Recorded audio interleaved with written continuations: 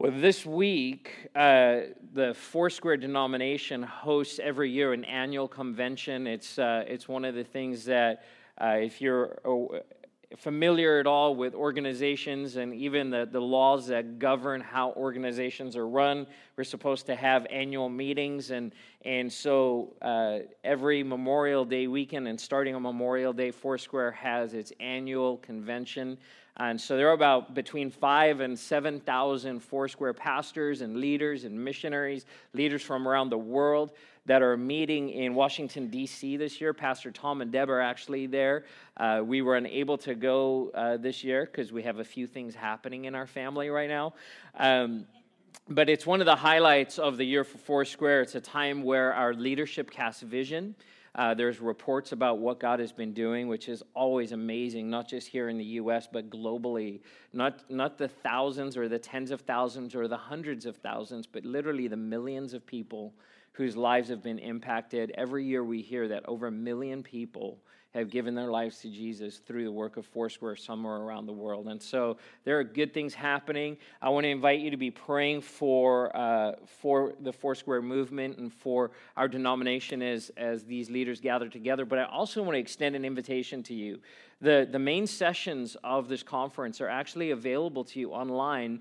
You can live stream them. Now, of course, there's a time difference, so the morning sessions start at about 6 a.m. our time. But the evening sessions happen about 3 in the afternoon. And if you have an opportunity to tune in and maybe watch some of those, I encourage you to do that. You can find those at foursquare.org. Just simply go to foursquare.org, and there'll be links on there where you can find that live stream. But exciting time. We know that God is doing incredible things in His church, and we're glad to be a part of it. So speaking of which, we started a series a few weeks ago called The Church Jesus Loves. The Church Jesus Loves. And we're going to continue with that series this morning. It was birthed out of this idea in my heart that I was just praying about, Lord, where are you leading us as a congregation, and what are you speaking to us? And the fact that Jesus wants us to understand that He's called us to be a certain kind of church. And I'm not talking about decor. I'm not talking about even our values or our mission statement. I'm not talking about location or the style of the building or school that the church would meet in. I mentioned that first week, I grew up in a church that was almost 9,000 people in South Africa. And when I would drive to church on Sunday morning, we would pass a church that met under a tree and under an acacia tree. Both were church, right? And so often we tie church to a location or to a building, but that's not the way that Jesus sees the church. See, the church is people. In fact, we made this statement that Jesus didn't predict a place, He predicted a people. Jesus didn't predict a place, He predicted a people, and we can get so fixated on the place, the location, the logistics, and all of those things. But we're called to be the church that Jesus loves. And it's not that at any point Jesus stops loving us. We know this, that Jesus' love never fails. It never gives up on us. But I do know this, as a parent, I love my children, but I'm not always pleased with my children. I love my children, but there's times where their behavior doesn't please me as their father. It doesn't represent our family well, it doesn't represent our home well, and it doesn't represent the Lord well. And honestly, there's those times where your heart breaks. And I'm blessed to actually have great kids, and they still break my heart sometimes in some of their behavior. I'm looking at the guys right here. You guys are awesome. Talking about Micah. Oh wait, this is being recorded. Oh wow. Parents, can you relate to that, right? We love our kids, but sometimes we're not pleased. Can I tell you, Jesus loves His church, but He's not always pleased with His church. There's things that we do as a church, the Big C church, and even sometimes this body, this congregation, that I believe grieves the heart of the Lord. See, our goal is to accurately portray and represent Jesus Christ to the world. That's what that's why we're called Christians. that our job is to accurately portray and display the likeness of Jesus to the world. In the world around us, more and more, we hear people saying things like, I don't have a problem with Jesus, I just have an issue with the church. I don't mind Jesus. I think Jesus is okay. I like the teaching of Jesus. I just don't like his followers. There's a problem with these followers. And that should bother us. The people that say that shouldn't bother us, by the way. And that kind of has become the default setting for the church. If you say something anti-church, I'm going to come back against you and attack you. Rather than us stepping back and going, is there any truth to this? Is there any truth to what they're seeing? What they say about most stereotypes is that they're true. Right? Stereotypes happen because there's some modicum of truth to it, but then we go to this nth degree and we go over the top. It should bother us. It should bother us that at any point, at any time, that Jesus is not represented well to the world. It should bother us that there's behavior and actions that would take place in the context of church where non-believers, people who don't know Jesus yet, would say, oh, that's wrong. Now, there's areas of understanding, and when you're standing in a place where you don't fully understand the inner workings, yeah, there might be their propensity to say, well, I don't get it. But here's what I saw in Jesus' life, and we see in his life throughout Scripture, is that he was completely different to everyone, right? He was completely different. There was no one like him, yet he related to everyone. People loved being with him, and they followed him by the thousands everywhere he went. He couldn't get time alone. Is it possible to be different and still likable? Absolutely, it has to be. In fact, our mission hinges on this fact that what we bring and what we offer is truth, and truth isn't always easy to hear, but it needs to be packaged in a way with loving arms that people would say, man, I hear what you're saying, and it's a hard teaching, but because of the love I'm experiencing, I'm ready to go there with you. And so there has to be the shift in us. It starts with you, and it starts with me. So we've talked about a few things. The church Jesus loves like Jesus. The church Jesus loves extends the grace of Jesus. Church Jesus loves brings the hope of Jesus. The church Jesus loves has the fear of the Lord. The church Jesus loves is united in Christ. And today I want to talk about the church Jesus loves gives like Jesus. The church Jesus loves gives like Jesus. Now, right off the bat, I used the word give. And I know this because I've grown up in church, and I've been a pastor for a while, is that anytime you start talking about giving, people start kind of squirming in their seats, and there's just kind of this general awkwardness. And I'm not talking about people who don't know the Lord. I'm talking about Christians, right? We get kind of squirmy. It can be a touchy subject. And it's one of these areas when the world, and we understand the way that the world looks at the church, it can be one of those areas of indictment against the church. This idea that the church is just, that we're money grabbers. We just want your money, right? We just want you to get in church so you will give. And here's the problem with this, is that history doesn't prove this wrong. That the church really has a bad reputation historically when it comes to money. We've not done a good job. We've kind of derailed at some points in our history. But that doesn't mean that we ignore the subject. Can I just tell you, just because something's not easy to talk about doesn't mean we don't talk about it. All right? That's a word for someone this morning. There might be things in your home, in your marriage, in your family, in your work situation that, man, this is a hard thing to talk about. Well, don't just ignore it. Things don't just go away because we don't talk about it.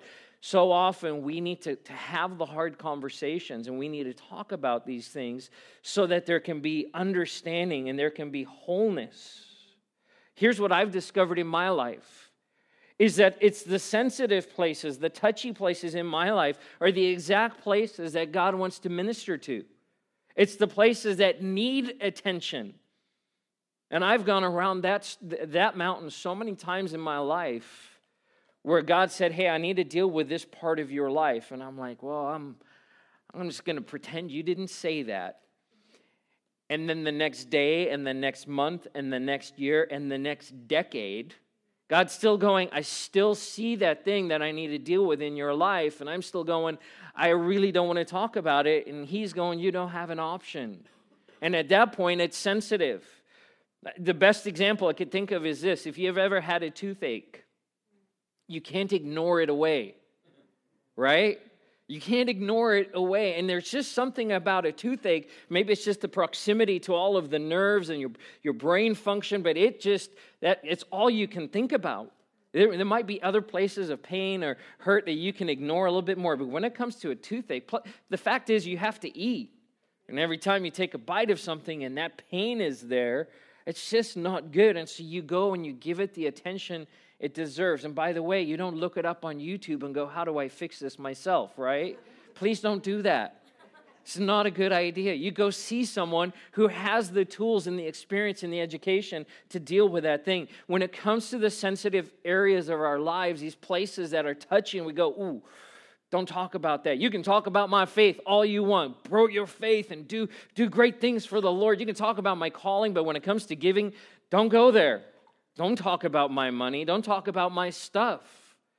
And can I tell you, I've had the opportunity to travel around the world, and this is an issue everywhere, but it's especially an issue in the USA. It's an issue for us. Why? Because we've got more stuff, and we've got more money. And more stuff doesn't equal more freedom. It equals more, very often, bondage. So, let's have a hard conversation today, but a good one. Let's talk about something that's sensitive. My goal is not to step on nerves, but to bring understanding. So the church Jesus loves gives like Jesus. John 3:16 says this, for God so loved the world that he gave his one and only Son, that whoever believes in him shall not perish, but have eternal life. Romans 8:32, he did not spare his own Son, but gave him up for us all. How will he not also, along with him, graciously give us all things? I believe that part of the issue with giving is that we've adopted this perspective that when we talk about giving, we're just talking about money. And we're not. That giving is so much more than writing a check. I would even say this. Writing a check or putting some money in the offering or doing an electronic transaction is actually the easy part. It's the easy part of giving because I can write a check and feel like I've made some kind of difference. And the truth is you can. And the big part of that is worship. And we're going to talk about tithing and offering in just a minute. But the reality is this, is giving is so much more than finances. And if all we do is relegate it to finances, we've actually done the easy part of giving. And God says there's so much more. Jesus models it. God loved us so much. He loved you so much that he gave not $10, but his Son. That Jesus came, and as Isaac was talking about, he willingly went to the cross. God gave his Son, and then in Romans, he did not spare his Son, but gave him up for us all. That when it comes to giving, Jesus sets a very high standard, a very high mark for us that we should attain to, that he gave everything. How will he not also, along with him, graciously give us all things? And there's a clue in here that Paul writes about. This idea that when we give, that, it's so hard, we don't want to let go of those things. And he's saying, listen, Jesus gave you, I gave you Jesus who gave you all things. He's going to give you even more. I like this. The heart of Heavenly Father is to give you all things. Everyone say that with me. All things. Okay, now say it with conviction. All things. You can't wrap your head around that. You can't. You can try, but you can't because you don't even know what you need.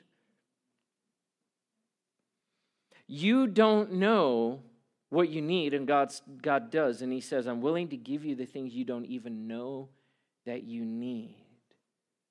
That's how much he loves you. That's how much he wants to give. This passage in Romans chapter 8, Paul spent time talking about the fact that we are co-heirs with Jesus Christ and that we can cry out to him as Abba Father, as our daddy God, our Papa God. That God that wraps his arm around us and cares for us, who takes care of every need. A co-heir, one who we share in the inheritance of the kingdom of heaven. Church, this is amazing. You are a co-heir, a joint heir with Jesus Christ of the kingdom of heaven. Again, you can't wrap your head around that.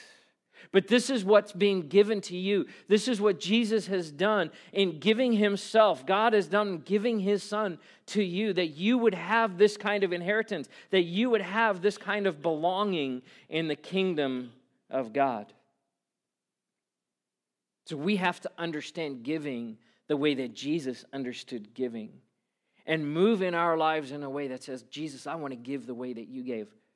The church Jesus loves gives like Jesus, and that kind of church, that kind of people makes an impact in the world because it's so counterculture. It's so absolutely counterculture. Why is it a problem that the church would be perceived as money grabbing or money hungry? Because it's very opposite to the heart of God. Absolutely opposite to the heart of God. And there are spiritual principles and the principles of Scripture that we'll talk about in regards to sowing and reaping that are important for us to understand as followers of Jesus Christ. But when it comes to our witness to the world, that our witness should not be, oh, they just want my money. That it would be, there is something there that God wants to deposit in your life, and we're ready to go and give what it is that you need. Acts 20, verse 35 says this. Paul, again, writing, "In everything I did, I showed you that by this kind of hard work, we must help the weak. Remembering the words of the Lord Jesus himself said, it is more blessed to give than to receive. It's more blessed to give than to receive." I'm getting that backwards in my tongue-twisted moment here. It's more blessed to give than receive. And we've heard that. You've probably quoted that before. But here's the problem. We can think it with our heads, and our hearts sometimes have a hard time with that. It's more blessed to give than to receive. See, both are a blessing. Giving and receiving are both a blessing. That's what Paul is saying here. He's just saying that giving carries a greater blessing with it. And the problem for us is that we get more comfortable being on the receiving end. We like receiving. Anyone like receiving? All right? Okay. Just raise your hand. Everyone likes getting stuff. Come on.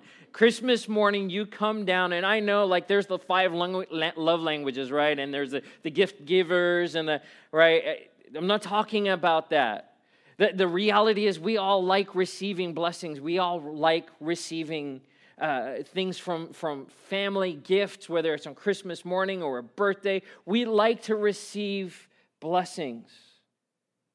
But the principle of the kingdom of God is that when you give, you experience a greater blessing. We're a consumer society. We've become a consumer society. And here's the problem with consuming. Consuming doesn't come with a blessing. Can I say that again? Consuming doesn't come with a blessing. I'm going to pause real quick. Is it cold in here? No. Okay, we're doing all right? Okay.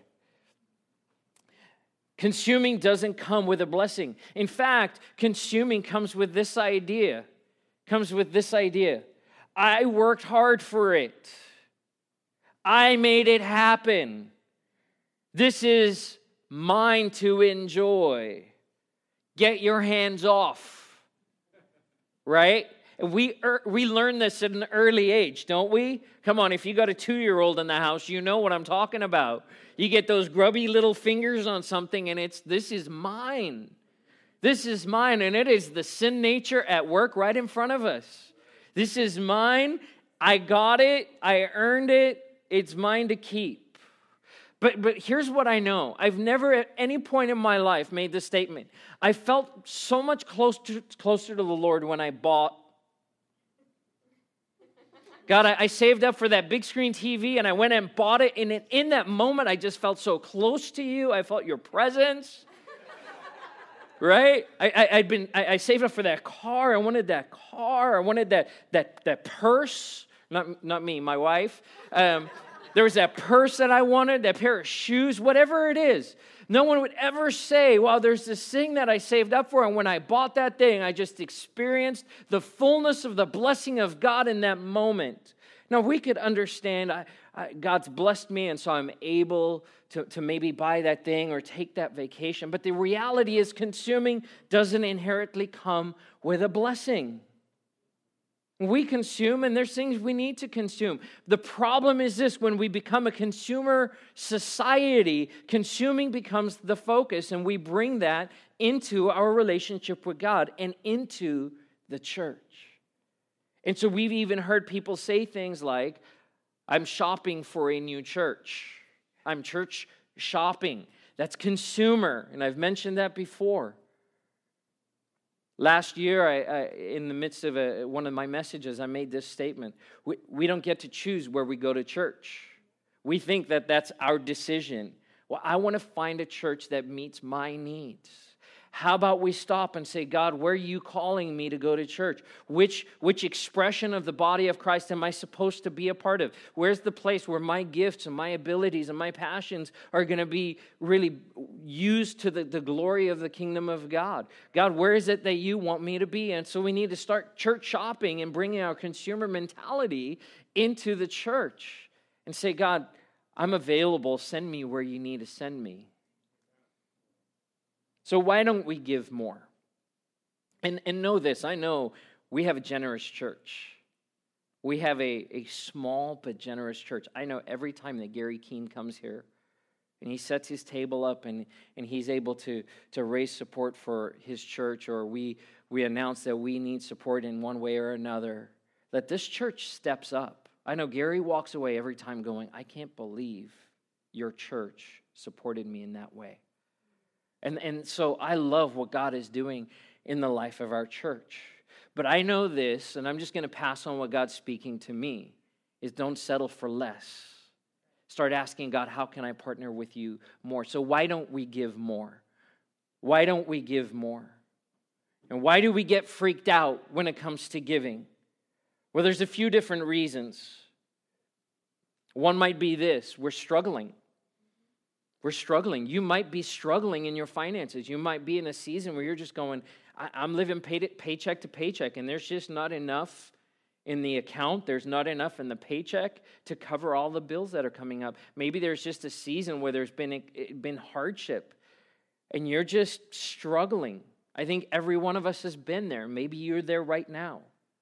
Maybe it is that you've seen this message abused in the church, and there's just kind of this thing that kind of rises up in you. Maybe even right now, you're just kind of like, just kind of, you know what I mean, right? Like, all right, can we just be done? Because you've seen it abused, and there has been abuse. Maybe it's this: we have a scarcity or poverty mindset, and I believe this last one is really where the heart of the issue is. Scarcity is this: that there's a limited amount available, so I need to protect it. There's a limited amount, so I need to protect it. I got to just kind of hoard it and then attack anyone who gets close to it or threatens it. So scarcity, there's just not enough. If you've ever seen Ice Age, the movies Ice Age 1, 2, 3, 4,000, it feels like every time I go to the movie theater, there's a preview for Ice Age. I'm like, can we move into the Bronze Age now? Can we do it in a different age? But you know, there's that little squirrel-like creature, right, with his acorn. And it's funny because he's just constantly trying to protect that stupid acorn. The idea being this: it's the Ice Age. So there's not a lot of acorns to go around. And in fact, in one of those, right, he finds a girl squirrel. And he's like, ooh, she's pretty. And there's like and until he realizes she's just after the acorn. And all of a sudden, he's not so much in love. He's like, I'm ready to tear you apart. Right? In fact, there's some conflict that happens because he's like, you're a girl, I'm a guy, you're pretty, I don't have you. Do I? No, I'm hanging on to my acorn. Leave my acorn alone. So often that's the scarcity mentality we have in our lives. We just got to protect the little bit that we have because it might run out. And what if it runs out? And it's just creating stress and keeping me up at night. Or maybe you've got your bank account app on your phone and you're checking it all the time just to make sure. It used to be a check register. Anyone still keep a total check register? Come on, own it. Be proud about that. That's awesome. Way to go. Not at all. I love Chase. I got my Chase app. But maybe you're like, oh, I'm just going to keep, or maybe it's your mint.com. You use that or whatever service you use, and you're just constantly checking. Is there enough? Is there enough? I want to go grab a burger at In-N-Out. Is there enough? Now, there's good stewardship, but you see what I'm saying? There becomes this scarcity where I just got to protect it. Or I go to church, and they're like, there's an opportunity to give.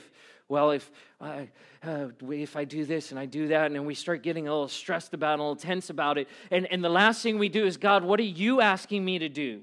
Because you know what I see in Scripture is that God very often asks people to give the very little bit that they have, and He asks them to give it all. Because He wants to touch on the areas that need attention in our lives. I know this from my grandparents, and kind of a post-World War II generation, that there was so little to go around during the war that people after the war became hoarders.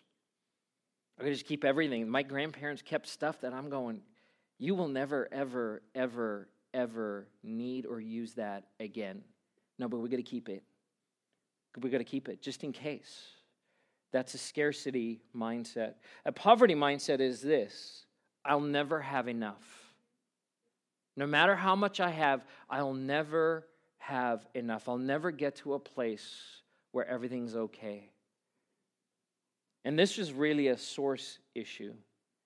When anything other than God becomes your source, you're living in poverty. And I don't care if you're living in a shack or a mansion. If anything other than God is your source, you're living in poverty. It's so easy for us to hear that word poverty and we think dirty, right? Small home, dirt floor. In a few weeks, our team will be in Kenya, and we'll get to see poverty. But a poverty mentality affects rich people as well as poor people. Because if anything other than God is your source, you're living in poverty. And so we have to move out of a scarcity mindset and a poverty mindset to understand what it means to receive the blessing of God as we give. Because remember what we said before. God wants to bless you with what? Everything, all things. God wants to bless you with all things. Not my words, but His words. He wants to bless you. He wants to bring an abundance. God has more to give than you know that you need. And here's the truth of God's word. When you give, you will be a blessing. But when you give, you will also be blessed. When you give, you will be a blessing. But when you give, you will also be blessed. Proverbs 11:24 through 25 says this. I'm going to read it in the NIV, and then I want to read it out of the Message paraphrase. It says this in NIV: one person gives freely, yet gains even more. Another withholds unduly, but comes to poverty. A generous person will prosper. Whoever refreshes others will be refreshed. Love that. Put it in a more modern translation. It says this: the world of the generous person gets larger and larger. The world of the stingy gets smaller and smaller. The one who blesses others is abundantly blessed. Those who help others are helped. That's powerful. That is absolutely powerful, and it ties into a New Testament principle that we read about called sowing and reaping. See, a farmer understands this. If I go out into my field and I plant a minimal amount of seed, I'm going to get a minimal amount of harvest. But if I sow abundantly, I will reap abundantly. And so often we sow sparingly in our lives in the ways that we give, and then we wonder where the blessing is. And God's saying you need to sow abundantly. So Paul writes this in 2 Corinthians chapter 9, starting in verse 6. Remember this, whoever sows sparingly will also reap sparingly, and whoever sows generously will also reap generously. I feel like I need to pause for a second. Because you're hearing these words. Maybe someone in here is hearing these words and you're going, I've heard this sermon before, Pastor. In fact, I'm tired of hearing that verse because I've heard it used as a bat. Give, generous, do it, don't be spared, right? Joyful heart. God loves a joyful giver. You know where this is going and you're already kind of building your defenses. Can I just encourage you? Settle down in your heart and in your thinking. Remember, the frame here is, Lord, how are you calling us to give like Jesus gave? This isn't about money. We have to get it out of our thinking that this is just about money. Okay, we good? All right, here we go. Each of you should give what you have decided in your heart to give, not reluctantly or under compulsion, for God loves a cheerful giver. And God is able to bless you abundantly so that in all things, at all times, having all that you need, you will abound in every good work. As it is written, they have freely scattered their gifts to the poor, their righteousness endures forever. Now he who supplies seed to the sower and bread for food will also supply and increase your store of seed and will enlarge the harvest of your righteousness. You will be enriched in every way. Can I say that again? You will be enriched in every way, so that you can be generous on every occasion. And through us, your generosity will result in thanksgiving to God. Verse 10 and 11. He's gonna move in such a way that he's not going to increase your harvest. He's going to increase your seed. Because if you have more seed to sow, you gain a greater harvest. And there's principles of multiplication here that are working the kingdom of God that we, again, church, we can't wrap our heads around it. We have to walk in faith when it comes to these things. You will be enriched in every way so that you can be what? Generous on every occasion. Does that mean on Sunday mornings when they pass the offering basket? No, that's part of it, but no, it's more than that. On every occasion that God is calling you to be generous in your life in other ways other than writing a check or hitting send on an electronic payment or putting cash in a basket. He's calling us to a greater life of generosity. And so I want to talk about four ways that God calls us to be generous. 4 ways that he's calling you and me to give generously. The first is this: generous with our faith. Generous with our faith. Your faith in Jesus Christ is the single greatest thing you have to give.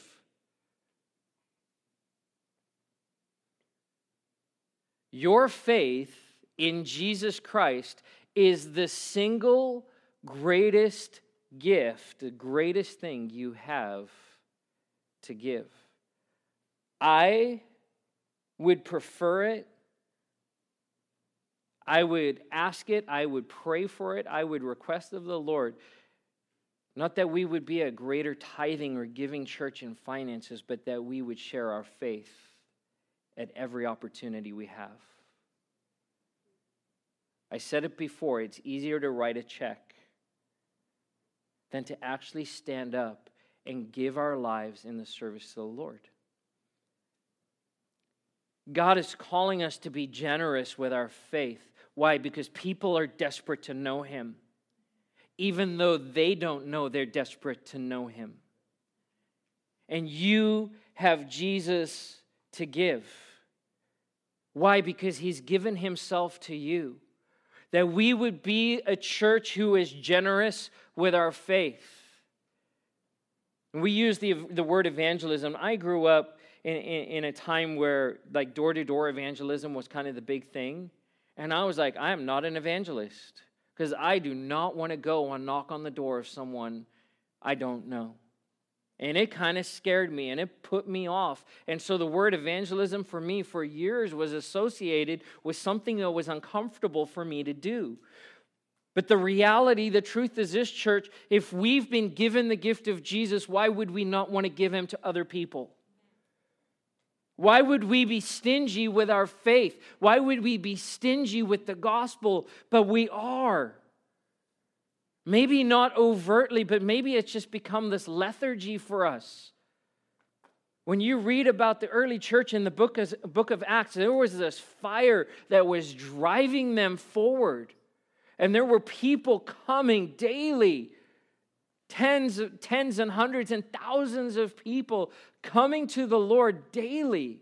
Why? Because they had a great marketing program? Because they did a Facebook ad? Because they had a great building? No, they had none of those things. They didn't even have a Bible. They didn't have a worship team. Right? Hillsong or Elevation worship didn't exist. Why were people coming? Because people were being impacted by the gospel, and they were being generous with their faith. They were going out going, this Jesus has made all the difference in my life, and you need him. And people want what you need. We read this passage a few weeks ago, and it's worth reading again, 1 Peter 3:15. But in your hearts revere Christ as Lord. Why is that important? Because he needs to be Lord. Because other things will try and bring lordship over your life. There's other places that will try and master you and become, as kids would say, the boss of you. So why revere him as Lord? Because it puts him in his rightful place in your life. All right, I'm going to pause again real quick. I'm cold. Can we? If I'm cold, somebody in here is cold. Can I get an amen? Yeah, some of you I think it's this part of the room is on icebox mode.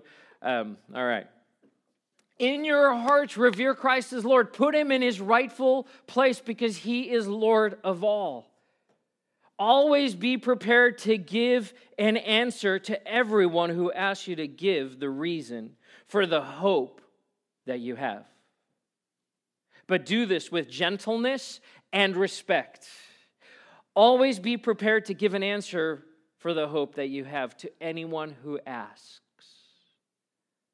Okay, so this begs a couple of questions. Has anyone asked you lately why you have the hope that you have? Right? I hope they have, but if they haven't, there's a reason for that. They can't see it. Ouch. They can't see it. If no one's asking you what it is that's different about your life, they probably can't see it, which means you're not being generous with your faith. Man, I am stomping on all kinds of toes today. But at some point, someone shared the gospel with you. At some point, someone shared the hope of eternity, the person of Jesus Christ with you. Always be prepared to give an answer. Don't be stingy with your faith. And can I tell you, this is infinitely and eternally more important than writing a check, because that will fade. The reality is that we will see people in heaven, not stuff. Why did Jesus come? He came to reconcile man to God. He came to testify to the truth, and he came to set the captives free. And he has equipped you with that message of hope. And can I tell you, he expects that you would go and you would give that message of hope. See, the Great Commission in Matthew 28, we are called to go. Stop thinking that it's somebody else's job. We're not talking about missionaries here. We're talking about the church. That's you, that's me. We're called to go every day, everywhere we go, to everyone we meet. That we would be generous with our faith. Can I tell you, this is not a country club for a select few. Jesus paid the price for everyone. And I know because I've visited churches like this, and my prayer is that this church would never be that church where you walk in and go, oh, wait, this is not for me. Not because I don't want to be here, because I've been in one way or another been communicated to that this is probably not the right place for me to be. My prayer that this church, that this expression of the body of Christ would always be open to every single person who would walk through those doors, and that every person would feel loved and welcomed, embraced, not by the greeting team and not by the pastor, but by every person that calls this church home. Why? Because we need to be generous with our faith. The second is this: we need to be generous with our resources. It's called stewardship. God has blessed you with stuff. And it's just stuff. We just moved. There's a bunch of stuff in my garage. And every time I pick up a box and move it, I'm going, why do we even have this stuff? 4 or 5 years ago, 6 years ago, our family was living in a travel trailer. Our kids shared a closet that was this big. All 4 of them. We had very little stuff, and we moved. God blessed us with a home to live in, and all of a sudden, we were inundated with stuff. And now there's stuff on top of the stuff. Maybe it's that you shouldn't keep it, that God's saying, I need you to give some of this stuff away. Resources, stewardship, that you would create space in your life where you could pass those things on. The first, of course, is this: our finances. That we would be good stewards of our finances. And the way that's really reflected isn't just how we spend our money. It's how we honor the Lord with our money. It used to be said, if you want to know where someone's priorities are, take a look at their checkbook. Look at your bank account. Look at your spending. What does your spending say about what the priorities of your life is? You'll learn a very quick lesson. God says that He's calling us to be a generous people when it comes to our finances. And can I tell you, this is not a New Testament principle or an Old Testament principle. It's a kingdom of God principle. That when we come to a place where we can let go of our money, as Paul says in Corinthians, with joyful hearts, celebrating as God has put on our hearts to give, there is such freedom that comes in that. See, money has been a problem since the beginning. Since God created the world and money shows up on the scene, it's been a problem. This is nothing new to us. And so He had to deal with it all throughout Scripture. The fact that money would have a hold on people. And then when we come to giving of our tithes and our offerings, what we're saying to God is, this does not have a hold of me. It's one of the very few places that tangibly we can do something that would express to God that I'm living in freedom in this part of my life. Malachi 3:10, you've heard this before, and it's worth reading because it's in the Word of God, and God's Word is life to us. Bring the whole tithe into the storehouse, that there may be food in my house. Test me in this, says the Lord Almighty, and see if I will not throw open the floodgates of heaven and pour out so much blessing that there will be not room enough to store it. This is a promise of God to you. It is a promise of God in your life, in your family, in your finances. And it's the only place in all of Scripture where God says, test me. Why would He do that? Because He knows our hearts. He knows how we can get so sideways when it comes to money. You know what I mean by sideways, right? Praise the Lord, everything is good. I love this church. You just talked about money, I'm out. That's sideways. That pastor is amazing. He preaches the truth. He just quoted Malachi 3. I'm not so sure about him. Sideways. We have to inspect those parts of our lives that are sensitive. Why is it sensitive when it comes to the subject of money? There's probably a place that God needs to deal with. And one of the evidences of freedom is the fact that we can give freely. That we can give the tithe, that we can give in the offering. I had to find breakthrough in this part of my life. I'd been a pastor for probably 16, 17 years, 15 years, before I actually got to a place where I was tithing regularly. Just be honest. Young, youth pastor, young family, not getting paid a lot, living paycheck to paycheck, and we were seeing the blessing of God in our lives, but it just always seemed there was more month than money. You know what I'm talking about? And so I rationalized in my own thinking, well, I'm serving the Lord, I'm giving of my time, Lord, I'm a pastor, and even this circular logic, well, if I tithe to the church and my paycheck comes from the church, and can I tell you, I was in such bondage in the area of finances. And here's what it forced me to do. It forced me to lie to my wife because I was putting things on credit cards and not telling her about it. And here's the thing, that my wife has always had this healthy aversion to credit. She's like, just get rid of it. We don't need a credit card. And my response was always, well, just in case. And she's like, God is your just in case, not Chase. And it took me years. What was my problem? Fear. Fear was a huge one. Fear, because I had a scarcity mindset. I grew up in a home where I grew up in a wealthy home.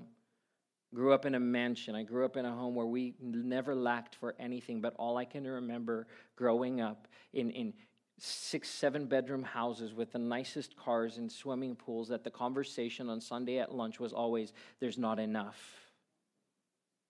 And so I lived in constant fear in this area of finances. Control. I wanted to be in control. And the idea that I would relinquish control of my finances to the Lord by simply writing a tithe check, well, it just felt like I was out of control. I wanted to be in control. But here's what happened. Over time, the Lord just kept ministering because he's gentle. In the same way that Peter said, right, we need to do this in a way that's gentle. He doesn't beat people up. He leads people to repentance. And it got to a place in my life, and Megan and I were able to learn, first of all, we need to be out of debt. We need to get credit card debt, unsecured debt. We need to get it out of the way. We don't need to live in debt because it doesn't honor the Lord. And we need to honor the Lord with the tithe. We need to honor him. And I got to tell you, at first, every time I wrote that tithe check, it was painful. It was painful. And honestly, I didn't want it. There wasn't a cheerful heart. I was like, Lord, do you know how much I could do? Did you catch the irony, by the way? I was tithing to a church that was paying my paycheck because people were tithing to the church. The enemy will get us so sideways in this, and we will start rationalizing things in our own hearts and our minds. And can I just tell you, stop. Just stop for a second. Bring this before the Lord and say, Lord, what are you asking of me? What are you requiring of me? If money is a problem in your home, in your marriage, if it is a source of contention, the number one thing I would ask you is, are you honoring the Lord with the tithe? Are you honoring the Lord with the finances? Listen to me, church, not because he needs it. He doesn't need your $20. He doesn't need it. You know who needs you to tithe? You do. You need you to tithe. You need you to give of your finances. Why? Because it makes a declaration before the enemy that this is not a stronghold in my life. This is an area of freedom in my life. And I praise God that he's brought Megan and I've had to learn. I'm 43 years old. I had to remember how old I was. I'm 43 years old, and I'm still learning to manage my finances because I was never taught how to manage my finances. And we're still learning, and now it's pastoring a church and have to manage the finances of the church. And for some of you, I want to say this. Some of you, you're better at doing this at work than you are at home. If that's the case, you've got it backwards. Don't be the mechanic whose car's always broken down. If you're working finances and your personal finances are a mess, fix your house. Get your house in order. Okay, Our possessions, it's not just money. We honor the Lord with our possessions. God's blessed you with stuff so you can be a blessing. There are things in your home that I believe that God is calling you to give away. There's a great book called The Blessed Life, written by Robert Morris. If you're a reader and you want to read more, it's probably one of the best books on the subject of living generously. Pastor Robert Morris and his wife tithe, I think it's around 90% of their paycheck. They've literally given homes away. It's not uncommon for Robert to come home and to ask his wife, where's the car? And she would say, oh, there was someone I saw today. The Lord said, hey, that person needs your car, so I gave them the car. Can you imagine living like that? No, we can't, can we? It's really hard, but it's not impossible. Why? Because God says, don't let your stuff own you. You own your stuff. Acts 2:44 through 45, all the believers were together and had everything in common, and they sold property and possessions to give to anyone who had need. How awesome would it be that you would hear about something that God is doing, a work that He's doing somewhere in the world, and you would come home and say, you know that rental property we own?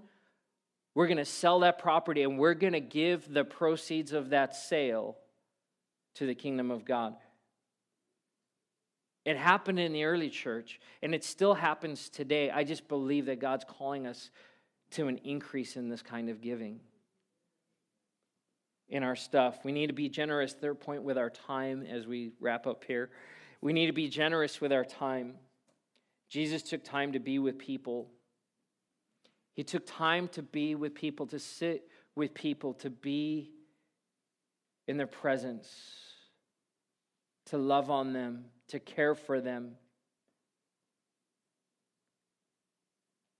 My time's valuable. I've got things to do. We're so busy. Can I just encourage you, stop being busy. Stop being busy. Well, then reprioritize. People say this to me a lot. I get this a lot as a pastor. Pastor, I know you're busy. Because I know... Yeah, because there's a lot of other people coming and asking, and that's okay. But I'm not busy. I love Peter Scazzero says this, I'm not busy, I'm limited. I'm not busy, I'm limited. I have 24 hours in the day just like you, and I've got 7 days in the week just like you, and there's only so much I can cram into that time. And so I have to prioritize the things I say yes to and the things I say no to. Can I encourage you to say yes to people more? Because Jesus took time to be with people. He even offended other people because he got distracted along the way. Like I said, in a few weeks, our team will be in Kenya. And one of the things I've had to train our team in is this. In Kenya, time functions differently. Am I right, Isaac? Right? For those who don't know, Isaac is from Kenya. See, we like to look at our watches, or we're constantly checking the clock. What time is it? What time is it? Some of you might be looking right now. What time is it, Pastor? Are you going over? Or because we're driven by the clock. We have alarm clocks that go off and buzzers and things that tell us it's time to move on to the next thing. That doesn't exist in Kenya, at least not the way that we have it. See, because there, it's about relationship. And so I will sit, if I'm having a conversation with Fred, if I know that I have an appointment with Isaac, I know that, Isaac knows that, but I'm talking with Fred. And if Fred is in the middle of sharing with something about me, hey, my kids were playing baseball this week and it was amazing, and he's telling me a story, I'm not ever going to do this. Fred, I need to cut you off. I love your story, but I have an appointment with Isaac. Am I right, Isaac? Right? We're going to take time for the relationship, and when the conversation is done, I'm going to cruise over, I'm going to meet Isaac, and I might be an hour and a half late. And people are like, oh, it's Kenyan time, and it drives Americans nuts when we go to Kenya. But here's what Isaac knows. You know what? There's probably a good reason that Barry's late. He was probably having a conversation with someone, and I'm so glad he got to have that conversation. Because now when I come to you, you're going to get all of me. See how that works? Jesus spent time with people, not in a rushed and hurried kind of way. He said, come, let's have a meal, let's sit. Which in that culture was not In-N-Out. Right? I mean, the name of the restaurant is In-N-Out. No, it's good. But come on, can you see that? Even the big arrow, like, get in, eat your food, get out, because we got more people we need to serve. Breaking bread is about sitting down, slowing down, and sharing and doing life with each other. And I think this is one of the areas where we're the most stingy. There's people who want to spend time with you. Let me see if I can fit you in somewhere. What I just said to you is you don't matter as much as the other stuff in my life. Henry Nouwen, who wrote amazing books, anything he wrote, read it, it was good. I want to read a quote for you from Henry Nouwen. More and more, the desire grows in me simply to walk around, greet people, enter their homes, sit on their doorsteps, play ball, throw water, and be known as someone who wants to live with them. It is a privilege to have the time to practice the simple ministry of presence. Still, it is not as simple as it seems. My own desire to be useful, listen to this, my desire to be useful, to do something significant, or to be a part of some impressive project is so strong that soon my time is taken up by meetings, conferences, study groups, and workshops that prevent me from walking the streets. It is difficult not to have plans, not to organize people around an urgent cause, and not to feel that you are working directly for social progress. But I wonder more and more if the first thing shouldn't be to know people by name, to eat and drink with them, to listen to their stories, and to tell your own, and to let them know with your words, handshakes and hugs, that you simply like them, that you do not simply like them, but truly love them. If you want that quote, I can send it to you. You can kind of mull over that a little bit. Could it be we just need to slow down and be with people more? And we need to stop devising strategies to reach our community. And those have their place. Man, people just want to be with you. There's a new Starbucks in town, in case you hadn't heard. And it's much bigger. And there's a place to sit and hang out. And if you want to find me, I probably won't be at the office. I'll probably be at Starbucks. Why? Because I love the coffee? Well, yeah. But I can get good coffee in other places. I had this happen this week. There's a barista named Angela who works there. And I've never really connected with her before, but I came up the other day and I ordered my Grande Americano with rum. And she goes, Barry, right?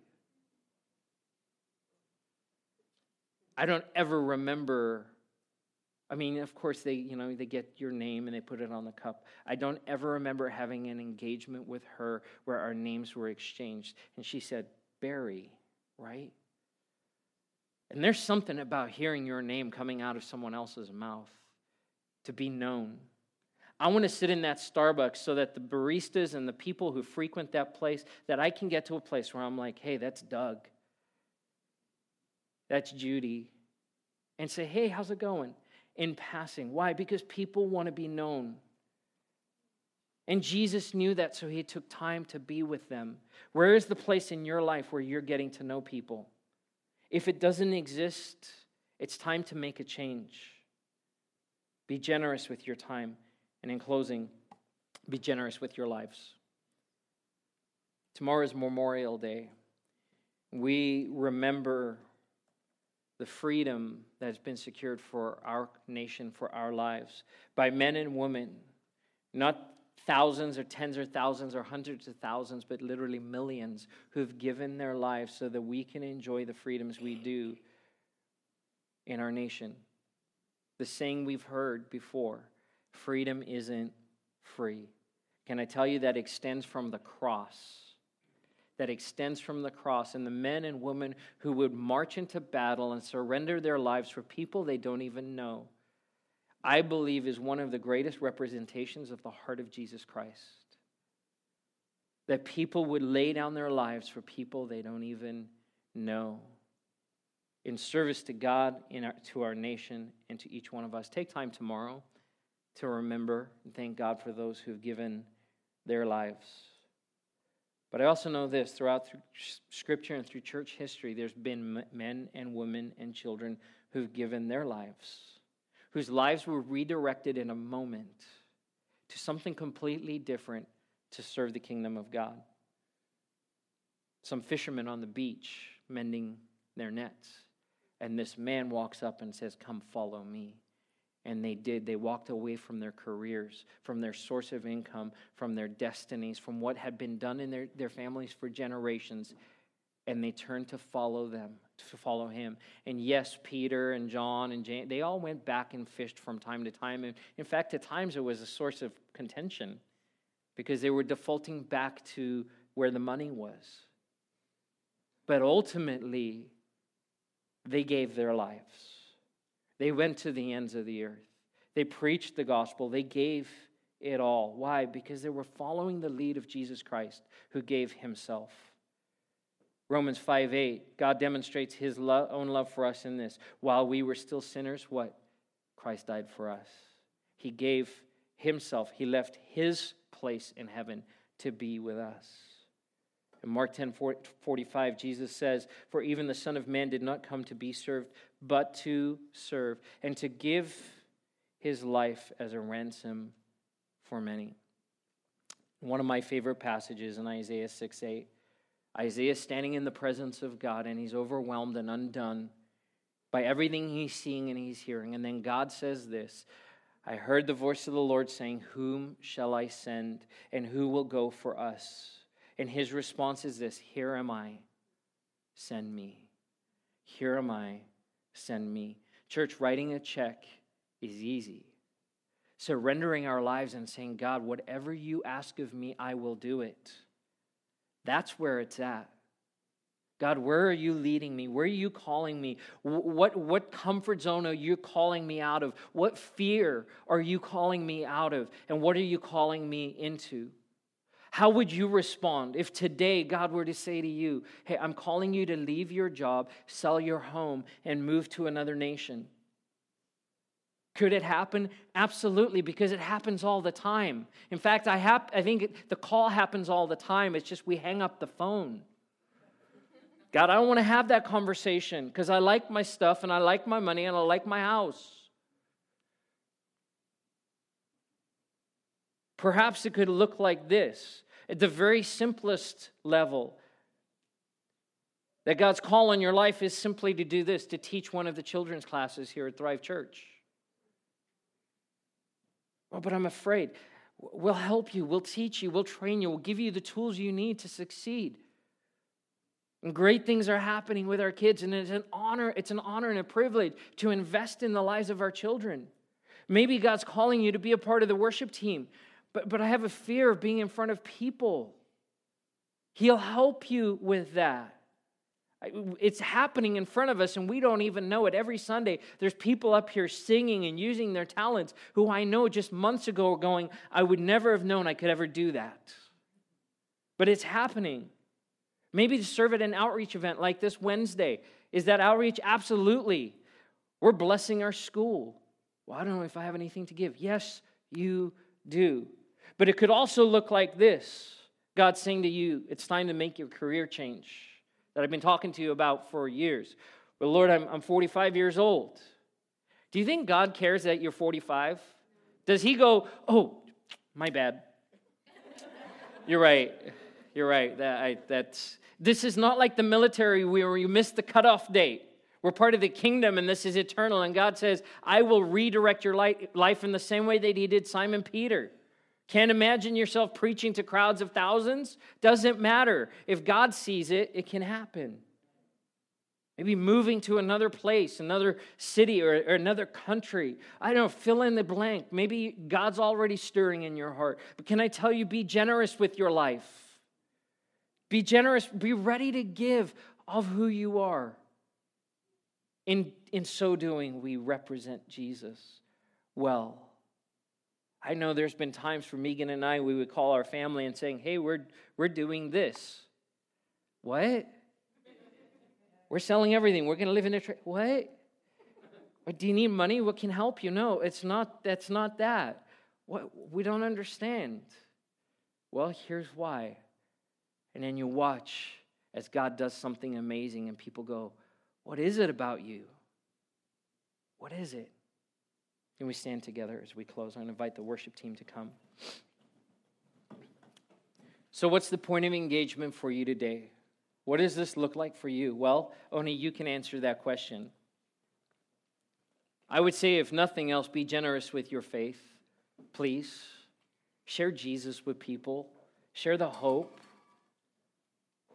Share your time. Spend time to be with people. Share of your resources, your finances. I want to encourage you, if tithing is a tough subject for you, if you want to talk about it more, I'm happy to have a conversation about it. I got to tell you, I wrestle with the word tithe. Not just in my own life, but as a pastor. I don't want to, Lord, does this represent you well? I want you to experience all of what God has for you. And I believe that for our church, that means we're going to talk about tithing. We're going to talk about giving, sacrificial giving. Why? Because God needs it? Again, no, because you do. So let's be a church that makes an impact in the kingdom of God. Be ready to give our lives. Lord God, this morning, the only reason we can have this conversation, Jesus, is because you gave. Sacrificially, over the top, abundantly, to the point that you would lay down your own life for us. Jesus, your own words were that the Son of Man did not come to be served, but to serve and give his life. Lord, that your call on your church is not to be served, but to serve. And so, Lord, I ask that you would forgive us in the places we've turned church into a consumer mentality. We've turned it into a place where the gospel is consumed. Little more than self-help messages. Lord, we can't help ourselves. We need you. And so, Lord, I pray that you would light a fire in us that would direct us to the call that you have for us to give of ourselves in every way, in any way that we can. And that we would honor you and that people would come to you as they see that. In Jesus' name, amen. Let's worship together as we close. Our worship team is available if you want to pray. We'd love to partner with you in prayer.